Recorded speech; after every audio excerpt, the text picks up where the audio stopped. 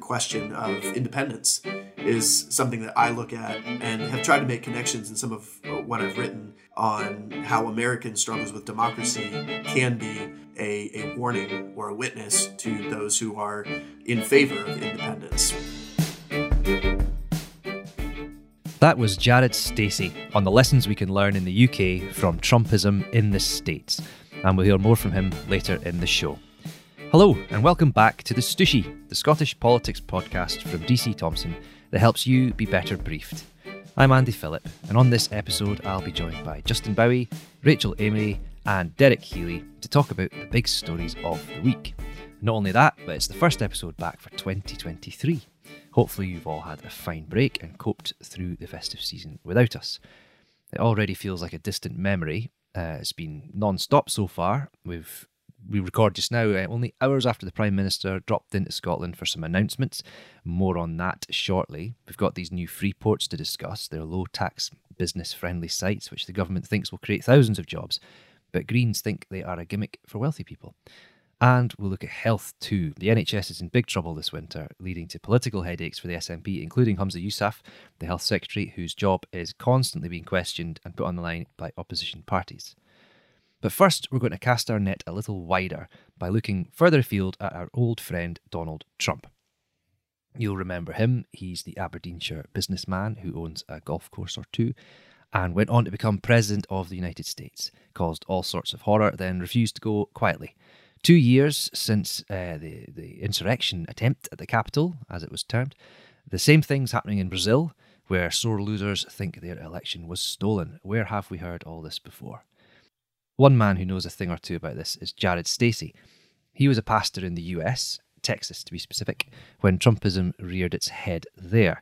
He quickly found his community, evangelical Christians, were enthralled by his messaging. He didn't like it at all and saw how conspiracy theories, right-wing messaging, populism were all coming together to propel Trump into office with, as he says, some quite damaging consequences and some big questions to rake over all over the world. Jared ended up leaving the States. He came to Aberdeen, where he's studying that very subject area as a PhD student at Aberdeen University. It's all fascinating stuff. I was keen to catch up with him to see what lessons we might learn here about conspiracy, populism, social media, the rise of strongman figures like Donald Trump, particularly when things can be so febrile here with Brexit, independence, constitutional arguments all the time. They're such hot topics. And we appear to be going through prime ministers as well faster than we can create new ones. I started by asking him what lessons that we might learn here. I think the way that resentment festers and politics based off fear is a powerful, very potent form of politics that can marshal all kinds of authoritarian power grabs. And, the question, I've done this as just an observer to Scottish politics, the question of independence is something that I look at and have tried to make connections in some of what I've written on how American struggles with democracy can be a warning or a witness to those who are in favor of independence, right? The questions that come with setting your own course in terms of a democracy.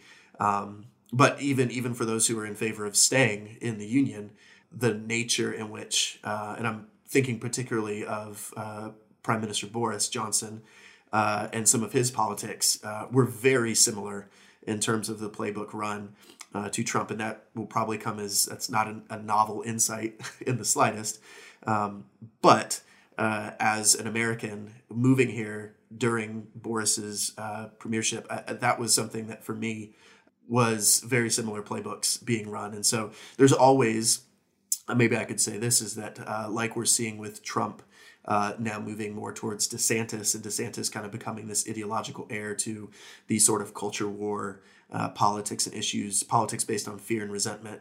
I think that is something like we see in Brazil that is always a threat or always a possibility, even in democracies that we think are stable. And there's something to be said for a system of government that can go through 3 prime ministers and a monarch as quickly as the UK has. And that sense of stability that you may or may not feel is probably also just as fragile.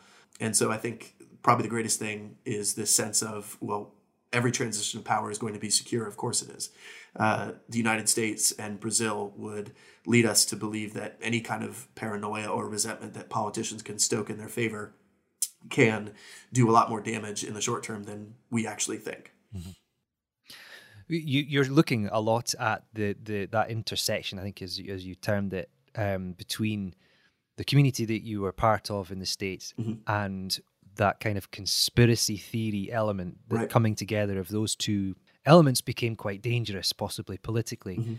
Are you seeing anything like that happening here to a particular degree? I'm thinking kind of an old novel called It Can't Happen Here by Sinclair Lewis. I don't know if you've read it, but it's a tremendous, I love Sinclair Lewis, 100-year-old or so warning from the past about how liberal people can go along and just imagine that, that kind of thing, it won't happen here until it does.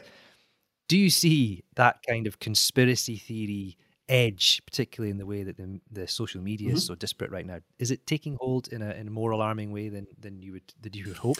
I think when we look at the global scene, yes. The way that digital infrastructure and the digital architecture of the world that we inhabit, these ideas and these populisms and paranoias can be accessed by anyone at any time. And so the global fear of a great reset, that's a prominent conspiracy theory, particularly centering on the continent and, by consequence here in the UK, on the war in Ukraine. I think those kind of connections that I saw in the States with conspiracy theory and paranoia, they're almost built in to the politics of democracy, because that idea of a deep state or the eroding of democracy, there's always this perpetual paranoia or fear that's almost required in a democracy of particular right or far left. That kind of horseshoe effect. So for some of your listeners who are asking, well, that's a right-wing problem, right? Well, when you see the far left and the far right kind of coming together, maybe not ideologically, but the form and practice of their politics, I think that's when we start to be concerned, because you start to see similarities in terms of resentment, in terms of polarization, even if they're ideologically distinct. The practice and form of politics becomes very dangerous. So here in the UK, the conspiratorial notion about the pandemic that persists and evolves, the conspiracy theories related to Ukraine and the war in Ukraine, those are things that I heard here about how it's a fraud and things like that.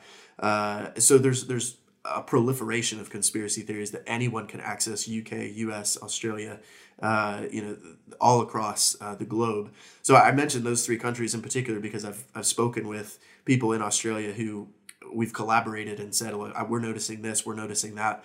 And so to your question, it doesn't really matter where you exist in a particular place, because the way that our digital architecture creates access to these kind of paranoid ideas that can proliferate in any place, in any time, through these politics of fear and resentment. And it becomes very difficult to detect, and more difficult to, dangerous even, when politicians start to pick that up as a tool to be used. I'm casting my mind back to 2014 after the independence referendum in Scotland. There was real fringy movements at that point talking about frauds and stolen elections, but it was shut down very quickly. It never became a mainstream feeling. Brexit's come and gone as a vote, but the implications are very, very much with us right now. And there's a real kind of element of worry among the pro-Brexit side that everyone's always trying to overturn or steal back that kind of result. Do you think that attitude in Scotland in particular is a worry on either side of the constitutional debate, given that the referendum for independence is very much a live issue? Right. We were talking about it in a debate just yesterday before we were talking today in the Scottish Parliament, for example. I do think one of the features of conspiracy theory put forward by Timothy O'Malley, just for your readers who want to read more and dive into this further, is this notion of what he calls an agency panic. When people fear in modern society that their freedoms are being taken away, what he calls that phenomena an agency panic, where people do feel. So when you talk about the constitutional crisis and this question of self-determination, which is an important question, and it's a debate that by itself ought to be had if we say we care about democracy. But the shape of that debate and how it expresses or manifests, not necessarily in a politics of more of a politics of spectacle and resentment and polarization, as opposed to a politics that really has at its center a respect for human beings and who we are. And so that's where a brunt force authoritarian politics almost lurks behind any ideological persuasion of a politics that is basically at a self-defense mechanism.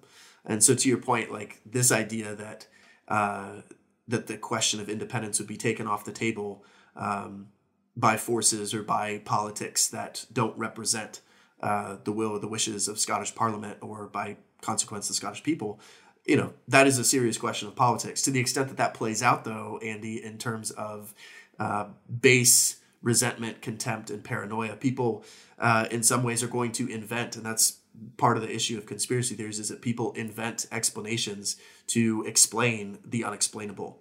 And so when these issues or questions of constitutional crisis, these conversations are not immediately witnessed by the public, you will have people who invent explanations tied to geopolitics around the world of, well, this is why. So truth-telling is a very dangerous act for a politician. And that's what's at stake, though, is politicians, leaders who see their constituents as real people with real needs, who call them, elect them into a truth-telling capacity and a truth-telling situation. And when that level of trust breaks down, disinformation runs rampant. There's a bit of distance now between you moving over to Aberdeen. I mean, how are your former colleagues, compatriots in the States, how do they interact with you now, knowing how you've shifted away from perhaps what they thought? That's a good question. I don't know if I have all the time to answer it here. What I will say is that what I've really enjoyed from being around the Scottish people in general and the people that I live around is that there is a opinion or perspective on the country that I'm a citizen of. There's a perspective of America that Americans don't always see. And that has been really helpful in me parsing or negotiating the questions that I get. The question is, well, did you go off and become a liberal? And now I kind of sit in this position. Well, what do you mean by that? Because that's a different conversation. There's also, in a more immediate sense, Andy, 2 years on, I'm still very much receiving questions or comments about, I don't think you're looking at January 6th correctly. It was, a largely peaceable day and things like that. And so there are questions like that almost sort of signal to me the cost of staying was greater than the cost of leaving, in terms of how backlash to these kind of events re-entrench certain ideological and theological for Christians, how those moves kind of create a backlash. And so it has been difficult and disorienting in some ways. But in a larger sense, coming out of that and being able to parse and negotiate and ask those questions outside of those spaces has been not only helpful, but in a personal sense, healing and necessary. I'm not saying that everyone needs to leave America in order to get a perspective on it, but this has just been my experience, and it's been a helpful one.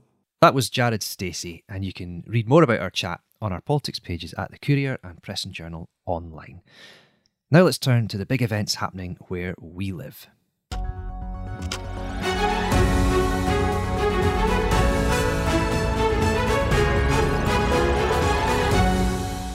Rishi Sunak has been in the Highlands just hours before we speak, where he was announcing two long-awaited freeports for Scotland.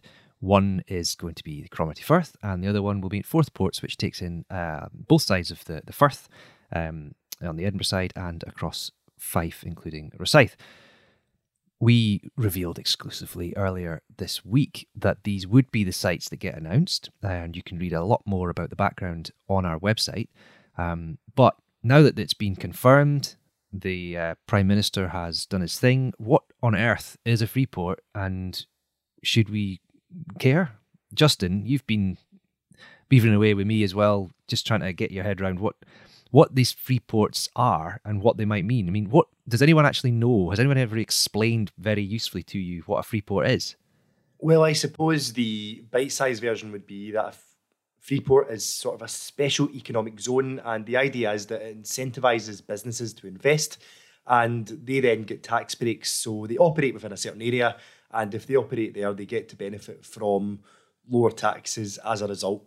So in practice then, we're looking at jobs and things like that in two specific parts of the country. I mean, what are the bidders saying about the impact? Yes, I mean, the two bids combined, it's hoped, could possibly create up to 75,000 jobs. So there will be a focus on the environmental element of this. One of the key components of the deal in Scotland was that we would see green free ports. So as an example, up in the Highlands with the Cromarty Firth project, it's hoped that the free ports will help whisky firms decarbonise and move towards kind of net zero production quicker. And in addition to that, in Rosyth, which obviously is the main area, and Fife, which will benefit from the Fourth Ports project, it's hoped that we'll see things like improvement in shipping logistics. The sort of Rosyth area that's used for the port is going to see an expansion as well. And the two projects obviously cover large areas as well. So you'll likely see, I suppose, job creation that extends beyond those areas alone. You know, all of Fife could benefit from this perhaps if people are willing to travel to Rosyth to work. And in the Highlands, it's hoped, I suppose, that it's going to kind of help regenerate that area economically as well. I was speaking to one of the Highland MPs, Jamie Stone, about this very subject when we were revealing how the Cromarty Firth bid in particular was being lined up for a win. Because there was obviously a lot more competing, and we'll have to get back to the disappointment for the Aberdeen bid as well, because that was a lot of hopes locally were being pinned on that one. But Jamie Stone in the Highlands, he mentioned that he used to work at the Nig Yard many moons ago, and he's delighted, and he thinks that this is going to herald a real step change. I think it was his phrase. Halting any kind of population decline, keeping the schools filled, bringing people to the area, injecting a lot more money into the communities as well. So. And it perhaps shifts the balance as well to a manufacturing base again. He's high hopes for floating platforms and things getting fabricated up there in that part of the world. But I mean, 75,000 jobs is it's a big number. They like a nice round number like that. I mean, what evidence is there that these jobs are going to come to fruition? Well, it's a good question, and I suppose we don't know. It certainly seems like a lot of businesses are keen to invest as a result of this. So I'd be very surprised if there's not a substantial number of jobs. But obviously that could be complicated by the recent economic turmoil we've seen across the UK. The UK has a myriad of economic problems. That could perhaps put some businesses off. And I suppose there would be the argument as well, I'm sure we'll get into this, but the counter-arguments to free ports is that if businesses aren't willing to invest at the current tax rates you have, are they going to necessarily shift all this production, all this investment into both Cromarty Firth and into Fife and the surrounding areas around Fife which benefit from that deal solely because you've launched these free ports? It's hard to know at the moment. And I suppose if these jobs are over a long time, some jobs may come immediately, some may be longer term, some may be shorter term. It's hard to know right now. Aberdeen failed, and there's been quite a lot of focus from the Conservatives in that part of the world, and the Greens as well are looking at the implications for the policy. If we take Aberdeen first, what are we hearing about the kind of fallout, the disappointment that their bid didn't score high enough to get through? Well, yeah, Aberdeen and Peterhead had a joint bid. They were obviously hoping that theirs would be accepted. I suppose one of the key arguments they were putting forward is that the North East has already been a sort of economic powerhouse for Scotland over the years, but we're winding down oil and gas production, moving towards renewables, and their idea was if you're going to have green free ports, environmentally friendly free ports, what better place to invest than the area that's trying to shift to become, Nicola Sturgeon's described in the past as the possible renewables capital of Europe, I suppose.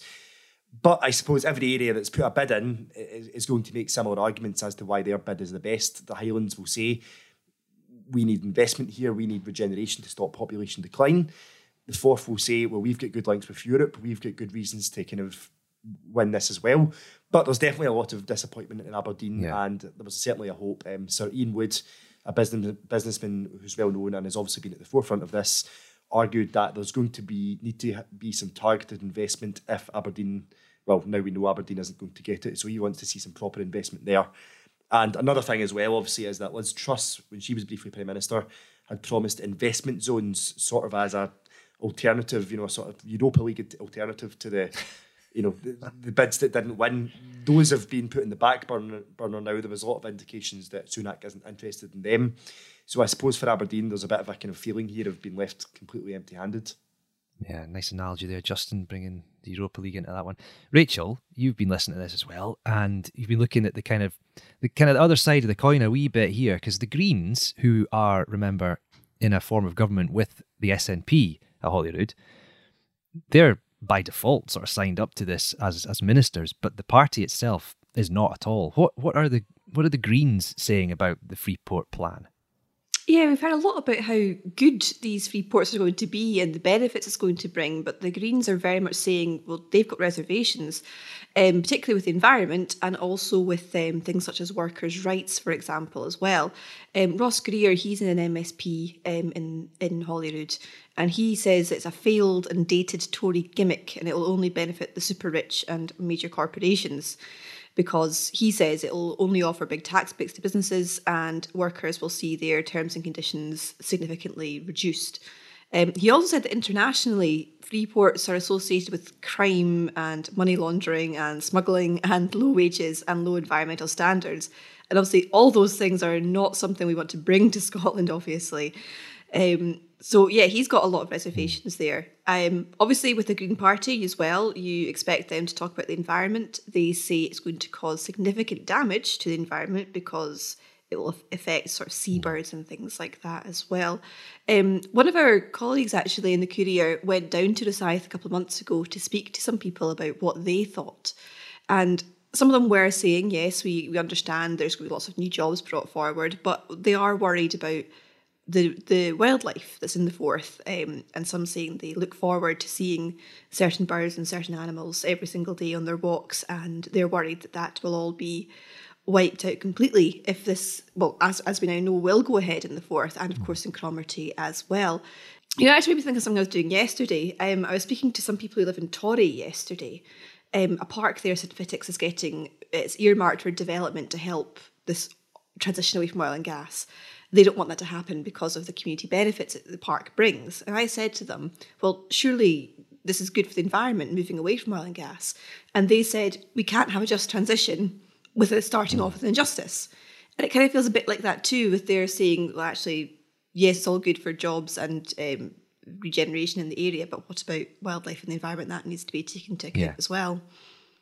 Well, I'm glad you mentioned that, actually, because it's a good opportunity for me to say that we don't have enough time to sort of go into every spin-off from the Freeports today, but we will be doing a special package on the future of energy, in particular, what next for Aberdeen, given that it missed out on Freeports, but the UK and Scottish governments both claim that they are, fully committed to making things better there and move away from oil and gas. So I know that we've got some interviews coming and a special look at what the future is there. In particular, the growing split a bit between the old guard and young blood. We've got a lot of people still pinning their hopes to oil and gas, but a lot of people in the northeast who are younger, they think that this kind of monolithic view of the northeast is outdated, and they want to see some big changes. So, and of course, your interview with the people at Torry in Aberdeen as well.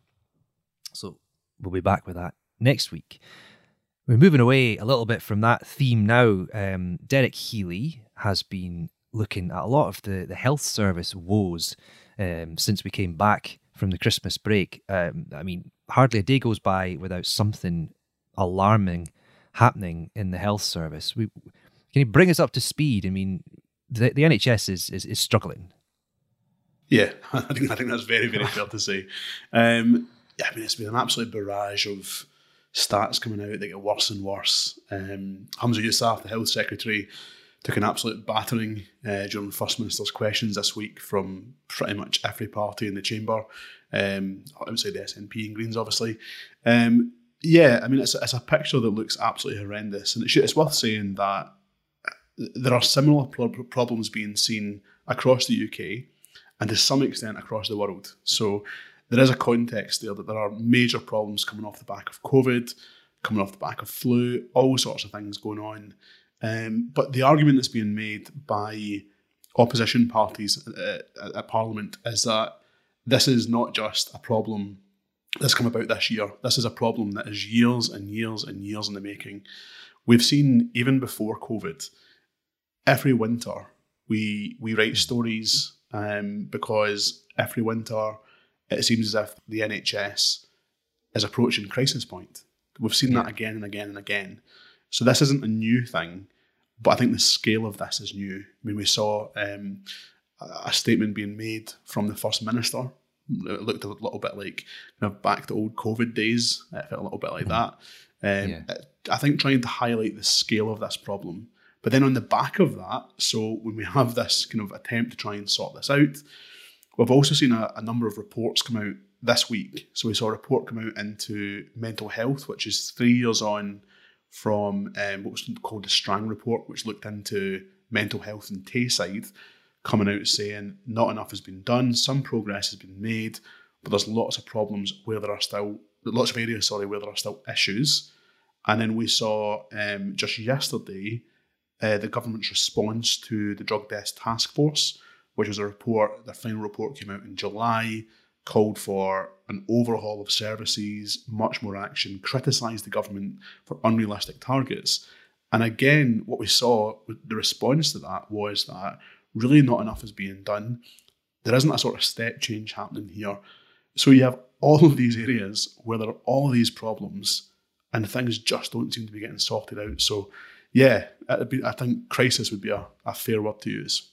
Where are we seeing the pinch points then? I mean, NHS Grampian has got some fairly bad statistics. I mean, the big cities like Glasgow and Edinburgh, they are always under pressure, and they always, given the population share, they seem to top leagues of this, that and the other. But where else is it happening? I mean, rural Scotland has known for a long time that healthcare can be tricky in more disparate patches. Well, I think one of the problems we're seeing here is this is right across the board. So this week, you're quite right, Glasgow, they announced that they're going to cancel all or suspend all non-emergency elective procedures. But at the same time in Kirkcaldy, we heard that you have people being seen in ambulances outside of A&E, and one of the calls from an ambulance worker was for Nicola Sturgeon to come to A&E and see for herself the scale of these problems. So we're seeing it right across Scotland, and I think that's one of the issues. Is it seems to be every department. You know, we see about A&E waiting times, we see about ambulance waiting times. We have trackers on our website which people can go and have a look at, which look at things like waiting times for people who are trying to access drug and alcohol services. They are horrendous as well. So right across the board, there seems to be such a pressure on every single area. And I think that was the point that was being made at First Minister's questions this week, is that it's, this isn't just about, okay, so people are coming back after COVID and trying to access services again. It seems to be right across the board. And I think that's the difficulty. How do you begin to approach that?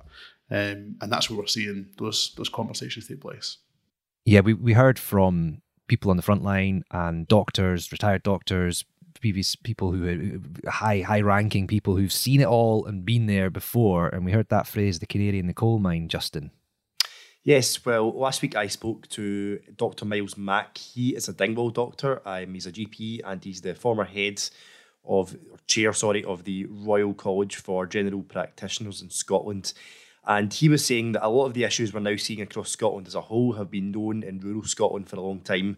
For example, the struggle to recruit GPs, general practices being sort of taken over by the health board because there's simply nobody to work there. Often the Highland boards and some of the kind of rural island places don't necessarily have the same issues with A&E waiting times. They're a little bit better, but they do have a lot of these problems as well. And it's as if these problems are kind of gradually seeping out to the whole country. Miles Mack also interestingly said that a lot of the recruitment issues could be made even worse in rural areas by the cost of living crisis. we're seeing that as well. Nurses are wanting better pay terms because inflation is high. Therefore, a 2%, 3% increase doesn't necessarily cut the mustard for them. And another Highland figure, Inverness doctor, Dr. Ian Kennedy, who is the head of the Doctors' Union, BMA, in Scotland, he has been giving similar warnings. He welcomes some of the measures and some of the announcements made earlier this week, but his argument is we need a proper long-term discussion that goes beyond mere platitudes and mere funding. He says that doctors are suffering from stress and burnout, and essentially, the current situation isn't working. He used a very, very interesting phrase, saying that the NHS can't just struggle to survive from crisis to crisis. And it's an interesting point because it almost seems as if we're thinking, right, if we can get to March, if we can get to April, we get through the worst of the winter. But what happens next year when the same happens again? What happens in a few years when it just gets worse and worse and deteriorates more and more? And we seem to be stuck in this position where we just kind of accept the idea of the NHS being in crisis over winter is the norm. It's not seen as exceptional. It's just seen as, well, it's December, it's January, and this is how it goes. Exactly. And on this point, we could talk for hours about it, but I would merely point our listeners to other stuff we've been writing about. Derek, and another opportunity to run the flag up the pole on your NHS Tayside breast cancer documentary, which you can click on and watch in full. It's an amazing lifting the lid on big problems in the background of a health board in how it approaches cancer treatment. Rachel, you've been looking at other things. This is the thing, the NHS is constantly having to react to the demands of communities. You were looking at NHS Fife this week, particularly women's health, maternity wards. Can you explain a little bit about the pressures that are coming to bear on that part of the health service too? Yeah, again, this is a decision that was made to try and just make other services better, make other services more accessible. And it means that women's health some women in Fife feel that they've been sort of forgotten about a little bit here, particularly when it comes to gynecology. But like you said, there are some stories on our website already, but I'm looking to do some more follow-up stories on that too in the coming days. So if you keep an eye on the website, there'll be more to come on gynecology and NHS Fife and more about women's health in the area too. Yeah, there's plenty more of that all over our websites. But I think that's pretty much it for this week. Thanks to Derek Healy, Justin Bowie, Rachel Amory, and producer Morven McIntyre. And of course to you for listening.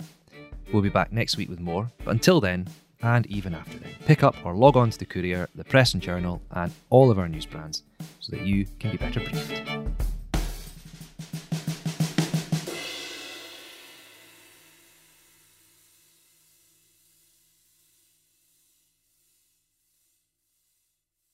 The Stooshy is the politics podcast from DC Thomson, designed to help you understand the implications of what happens in Holyrood, Westminster, and our communities so that you can be better briefed. Don't miss an episode by following the Stooshy today on Apple Podcasts, Spotify, or wherever you listen.